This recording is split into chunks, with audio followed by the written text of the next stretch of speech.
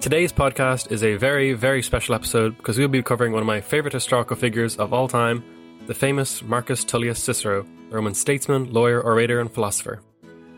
Let me state up front, I am a huge, huge Cicero fan, and all of my friends hate the way I go on about him every single day, a random person from 2,000 years ago, but I think I have some pretty good reasons to praise Cicero on a near daily basis. Philosophy nerds all tip their hat to the ancient sages of philosophy like Plato and Aristotle, but Cicero is a much less frequently mentioned thinker. For libertarians and classical liberals, Cicero is not exactly a household name. The Romans are hardly considered liberal heroes either, with their love of imperialism and war. But I believe Cicero deserves a very, very honourable mention in the history of liberalism for his colossal influence that can be felt throughout the history of political thought. Unlike most ancient figures, much of Cicero's writings remain intact, including his philosophical works, speeches, and even personal letters. This leads us to having a much clearer picture of Cicero than most figures in Roman history, let alone ancient history writ large. Because of this, I have to warn you, this episode will not be a comprehensive account of Cicero's turbulent and long career. That would take a lot more than a crisp 20 minutes or so, and I like to at least try to keep things nice and short. So I'll be doing my best to summarise, and instead of talking for Cicero about hours on end, I'll keep it nice and short. Cicero was born in 106 BC in a hill town named Arpinum, around 60 miles southeast of Rome. He is born into a very wealthy family, with his father being a member of the Equestrian Order, a class of wealthy property-owning citizens of Rome, who did not have a particularly noble lineage but had the wealth to support an aristocratic lifestyle. Due to physical infirmities, Cicero's father could not pursue a career in politics and instead threw himself into studying to compensate for his lack of political prestige. Just a little bit about Cicero's name. Cicero's full name is Marcus Tullius Cicero. Cicero is what the Romans called a cognomen, the third name of a citizen, usually kind of like a nickname. Cicero in fact means chickpea. This sounds quite odd, but many Romans had quite humble cognomens. For example, Catulus, the famous general Gaius Lucius Catulus meant puppy. The name chickpea might have originated with one of Cicero's ancestors having a cleft lip that looked like a chickpea, or his family may have made a good life for themselves selling chickpeas. Regardless, his name isn't exactly awe-inspiring, and later in life when Cicero entered politics, many of his friends told him to drop the nickname. Instead, Cicero decided he would make the nickname the greatest name in Roman history. From a very young age, chickpeas strive not only for greatness, but to be the very best. Cicero was given the best education money could buy, conversing with the best orators, poets, historians, and philosophers from Rome. As a child, he dreamed of climbing to the top of Rome political society, being elected a consul, the highest office in Rome. So he began the process of climbing what was called the cursus honorum, the career path of a Roman politician, beginning with military service. At the age of 17, Cicero began his military service during the Social War, a conflict between Rome and her former Italian allies, who wished to have more of a say in government. But Cicero was no soldier, and after 2 years of service, he left the military. Thankfully, Cicero avoided the subsequent civil wars between the two opposing factions led by Marius and Sulla. His experience with constant civil strife led Cicero early in life to see the value of peace, moderation, and harmony. It was a good thing he left the military. His talents lay in oratory, debate, and reasoning. Fighting was not his forte. He quickly realised that he would need an alternative path to glory, one which did not lean so heavily on military glory. Through his studies, Cicero had become known as quite the formidable intellect, so much so that he attracted the attention of Quintus Mucius Scaevola, one of the foremost authorities of law in his day, who trained Cicero intensely.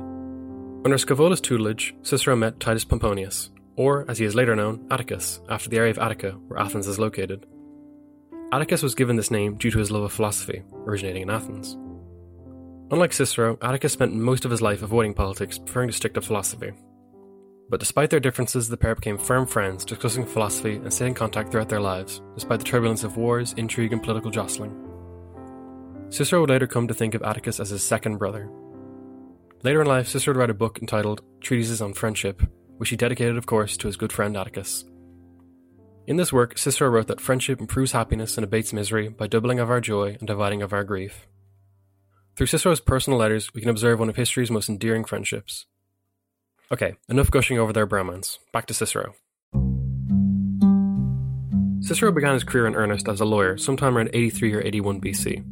His first high-profile case was the defense of a man named Sextius Roscus, who was accused of patricide, killing of one's father, a grave crime in Rome, an extremely patriarchal society. The supposed ancient punishment for patricide was to be stripped naked, beaten to a pulp, and then sewn into a leather sack containing a dog, a cock, a monkey, and a snake. I have no clue how all of these fit into a single sack, but regardless, you kind of get the point. This is an extremely controversial case to take on, especially so early in one's career. Even more so, because the man Cicero was defending was an enemy of Sulla, then the de facto dictator of Rome. It was a controversial topic and it meant opposing people in high places. Such a case could make or break Cicero's career. But through masterful oratory, Cicero prevailed and successfully defended Sextus, bringing him a great deal of fame and renown at the tender age of 26. After this controversial case, Cicero decided to travel to Greece, possibly to avoid any reprisals from Sulla, but also because of his love of philosophy. While in Greece, Cicero learned a huge amount about oratory, philosophy, and debate. Most importantly here, Cicero honed his sense of speaking style, which would become his greatest asset throughout his life. Not belonging to an especially noble family with a great and long lineage, Cicero would be considered an outsider in Roman politics. By 75 BC, Cicero was elected to the office of Quaestor. He was one of the 20 officials that oversaw the finances of the Roman government. While in office, Cicero was in charge of the jurisdiction of Sicily. He earned a reputation as an honest man with a great deal of integrity, something quite rare at a time when the character of political life had become increasingly cynical and self-serving. A perfect example of this cynicism was Gaius Verres, who was a magistrate who had gained his position through bribery and while in office abused his power, enriching himself at the expense of Sicilians he was supposed to be diligently serving. Because of his high standing amongst the Sicilians, Cicero was asked to help prosecute Verres for his abuse of power.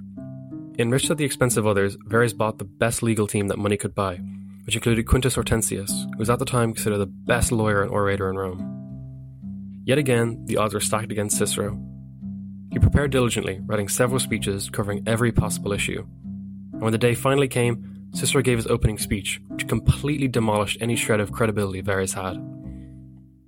The damage was so bad that according to Cicero's later writings, Hortensius did not even give a speech in reply, and instead advised Verres that he should go into voluntary exile to avoid prosecution.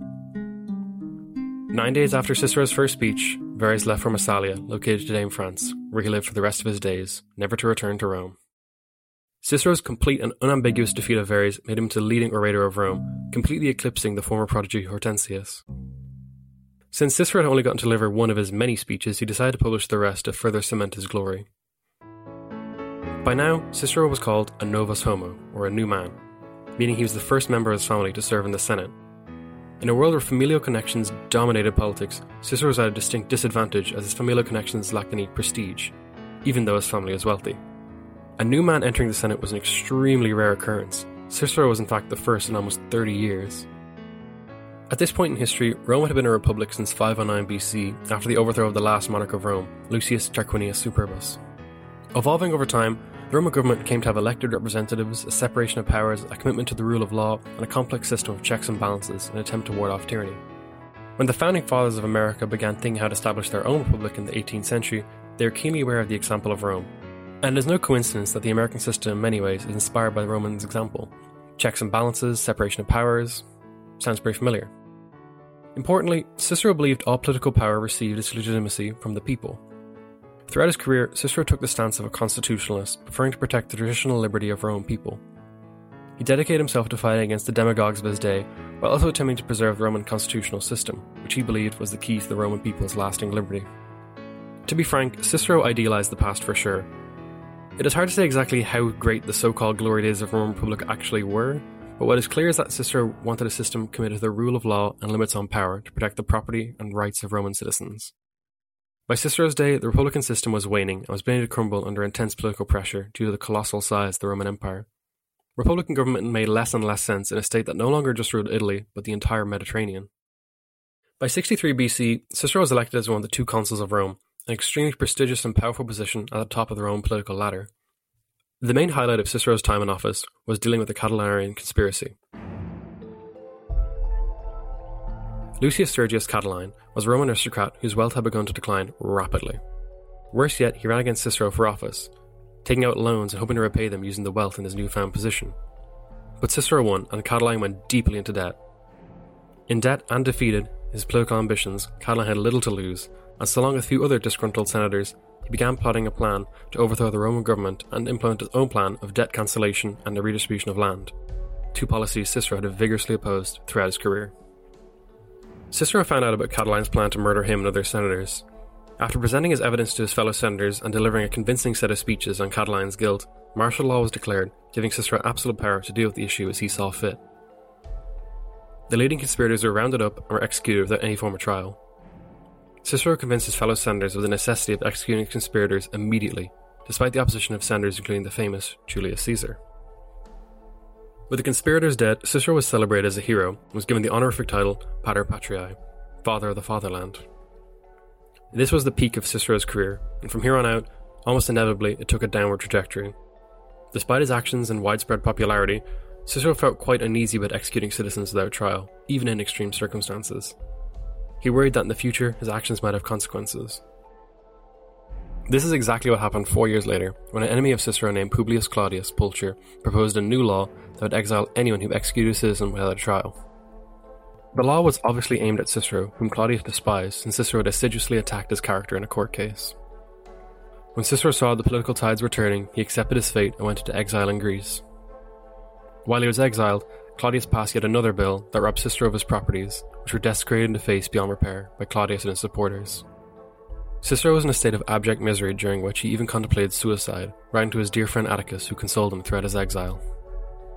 But after a year in exile, Cicero returned to Italy, and in a testament to Cicero's popularity, he was welcomed by cheering crowds. Upon his return to Rome, he restored his status and rejoined political life. But this was by no means a peaceful period in Roman history. 3 powerful men had become the de facto leaders of Roman life: Julius Caesar, Pompey Magnus, and Marcus Crassus. Together, these 3 formed the First Triumvirate, an alliance under which the members vowed to stay out of each other's way while pursuing their own goals of increasing their individual power and influence over Rome. But when one of the members of the Triumvirate, Crassus, died in 53 BC while invading the Parthian Empire, Julius and Pompey Magnus eventually came into conflict without a third to balance them out. Julius Caesar was a prominent member of the Populares faction, a group of Roman politicians who supported the redistribution of land and wished to see the Senate's authority diminished. Caesar, while serving as a governor, invaded Gaul and Britannia without consent from the Senate. His campaigns were completely illegal but were massive successes, with him defeating his enemies and capturing colossal masses of wealth and slaves. Once Caesar returned to Rome and was out of office, he would lose his immunity and be prosecuted by the Senate for starting a war without their consent. The Senate commanded Caesar to disband his army and return to Rome. But fearing prosecution at the hands of the Senate for his crimes, Caesar famously crossed the Rubicon River. Refusing to back down, he marched on Rome with a loyal army of veterans behind him. Completely flabbergasted and unprepared for Caesar, the Senate floundered. Those loyal to the Republic fled Italy along with Pompey, their new commander-in-chief. Caesar had committed all kinds of atrocities among the tribes of Gaul. Senators feared he would be just as bloodthirsty in a battle against fellow Romans.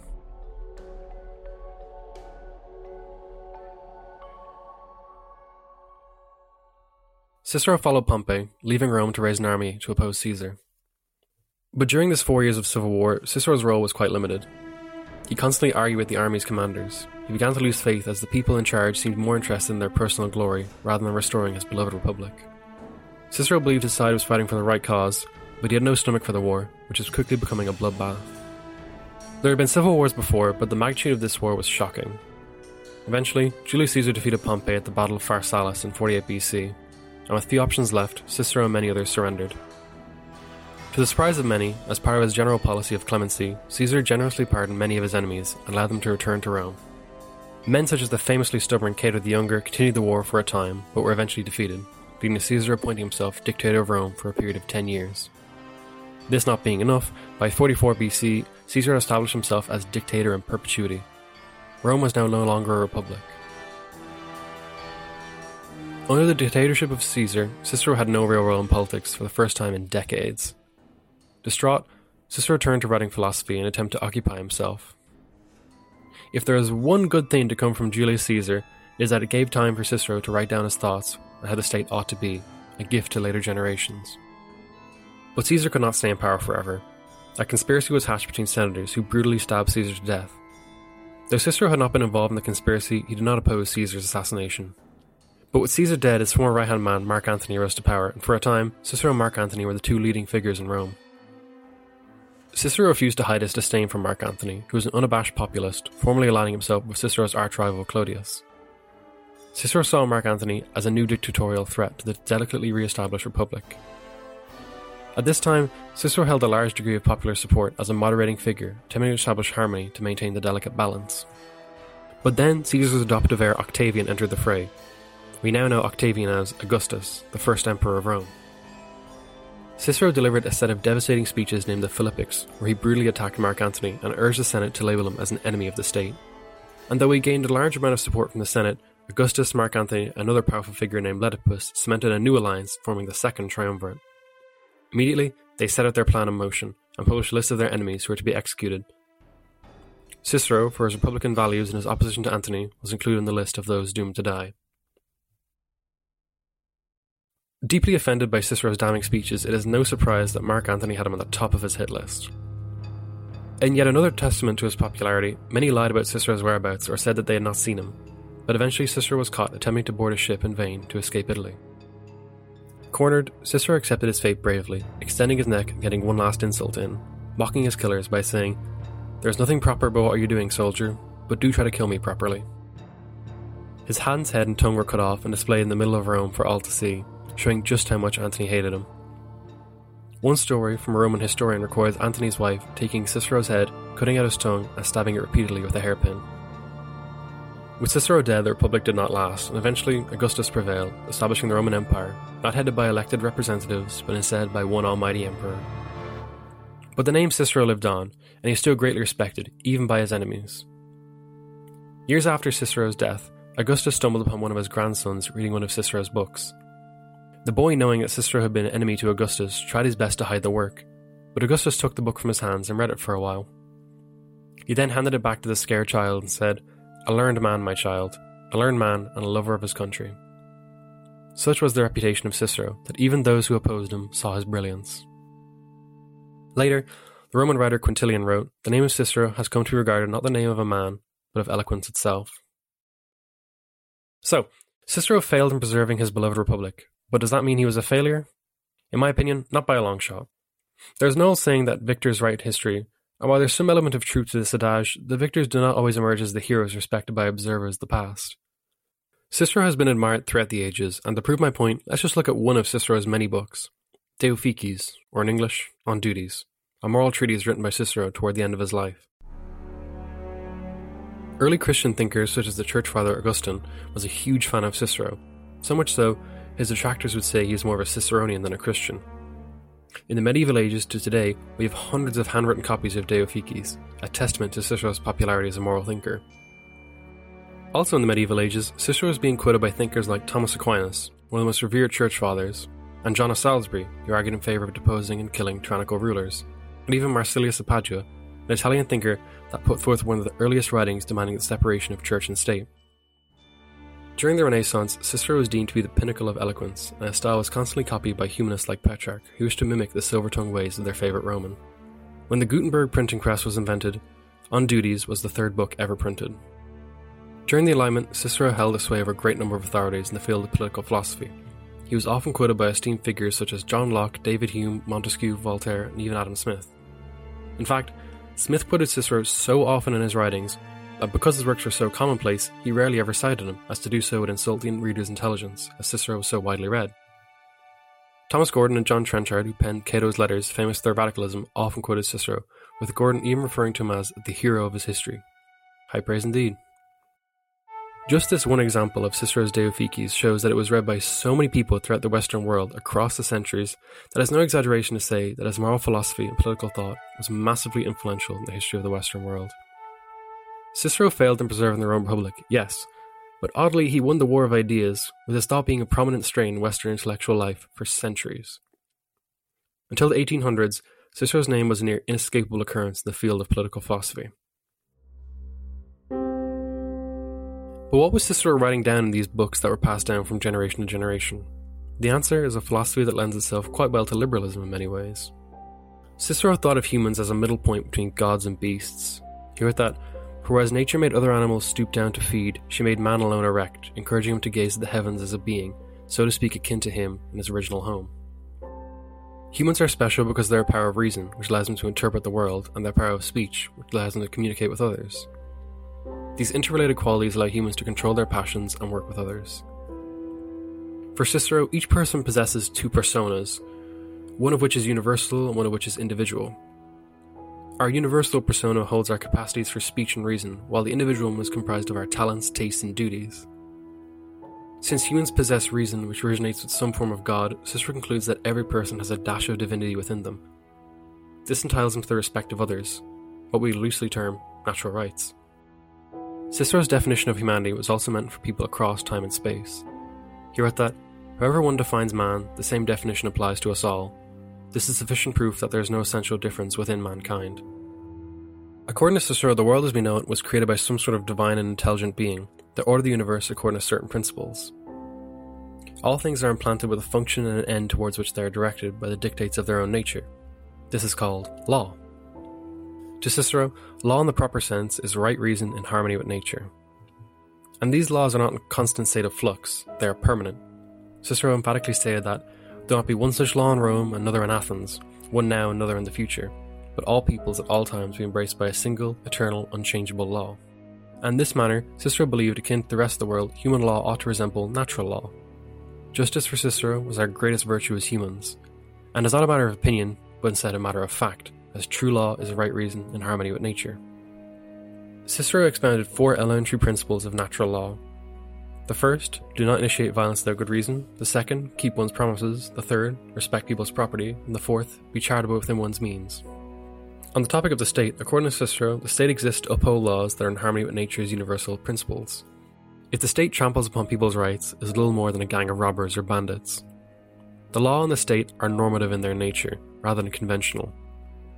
He argued that, without the key element of justice embodied in law, a state cannot be formed, observing that many harmful and pernicious measures are passed in human communities, measures which come no closer to the name of laws than a gang of criminals agreed to make some rules. In his speeches condemning Mark Antony, Cicero even suggested that laws Mark Antony passed held no validity as he enforced them using naked violence, rather than right reason. For Cicero, law is more than just force backed by human authority. It must be right before being given might. What Cicero was articulating was one of the first extensive accounts of natural law being applied to limit the power and scope of the state. Equally as important as his natural law credentials, Cicero was one of the first thinkers to posit the view that the preservation of property rights was one of the core reasons people form states. Cicero believed that God gave the world to humans for their own use. However, this does not mean we share everything in common. Thus, private property is important and necessary as it allows people to live in peace. Every person is expected to appropriate for themselves and their family what they need to survive. Cicero held the primary reason for people uniting and forming a state was to protect their property, explaining that those who minister public affairs must first of all see that everyone holds on to what is his, and that private men are never deprived of their goods by public acts. Unlike Plato and Aristotle, Cicero did not believe the highest function of the state was the moulding of people's characters. Instead, he asserted that it was to safeguard people's life, liberty, and property. Sound familiar at all? Cicero believed that not just any old government would do the trick. It had to embody a separation of powers, a system of checks and balances, and presided over by elected officials. This should all sound quite familiar to an American audience, and this is no coincidence. I could spend hours talking about the many authors who Cicero had a great authority on, but for simplicity's sake, I'll limit my listing to 2 main areas: the thoughts of John Locke, the often dubbed father of liberalism, and the founding fathers of America. In Locke's day, most educated men learned Latin, and to learn the most eloquent Latin, there was no better source than the good old Cicero. And Locke, like many, greatly admired Cicero, but Locke's admiration ran extremely deep. From a young age, Locke was often quoting Cicero in his personal letters, and by the time of Locke's death, he had 9 different editions of De Officiis in his personal library. Locke even strenuously attempted to establish a coherent chronology of Cicero's life, a project Locke only attempted with one other historical figure, Jesus Christ. In 1693, when Locke wrote some thoughts concerning education, he explained that 2 books should be given to children to learn proper moral conduct: the Bible and Cicero's De Officiis. So it comes as no surprise that when Locke wrote his extremely influential 2 treatises on government, the philosophy of Cicero can be felt at every turn. Both argued natural law was the yardstick by which the state's legitimacy ought to be measured. Both believed private property was the primary reason people formed a state. Both argued in favour of republican systems of government, and lastly, both supported opposing tyrants who had breached the rules of natural law. When Locke published his 2 treatises on government, the epigraph was, of course, a Cicero quote that read, "Salus populi suprema lex esto," or in English, "Let the welfare of the people be the ultimate law," which some listeners will recognise as the motto of the state of Missouri today. This leads us to the Founding Fathers, who were avid fans of Locke, but many also read and admired Cicero. The curriculum in American schools for many of the founders centered around learning Latin and Greek. And if one wanted to learn Latin, they had to read Cicero and a whole host of other Roman classical authors. By 1776, of the 9 colleges in colonial America, all had similar entry requirements: the ability to read Cicero and Virgil in Latin and the New Testament in Greek. For example, to attend Harvard, John Jay, John Adams, and Alexander Hamilton were required to translate some Cicero. For the first 50 years of the American Republic, nearly every educated American would have had to read some form of Cicero. There was no greater admirer of Cicero than John Adams, who, as a fellow lawyer, saw Cicero as the ultimate role model. Lavishing praise upon Cicero, Adams wrote that all the ages of the world have not produced a greater statesman and philosopher united in the same character. His authority should have great weight. I agree. But Adams was no lone admirer. When drafting the Declaration of Independence, Thomas Jefferson was inspired by books that he referred to as the elementary books of public right, and of course, he included the works of Cicero. During the Revolutionary period, when giving rousing speeches was needed more than ever, many studied Cicero's speeches, who was second to none but the famous Athenian orator Demosthenes. Cicero was admired because he did not just write about politics, but immersed himself wholly in it. Everything he said was backed by his own harsh life experience, meaning that his words carried much more weight than armchair philosophers. Cicero was constantly quoted, evoked, and admired throughout the American Revolution as a genius of oratory, a Republican hero, and most of all, a lover of liberty.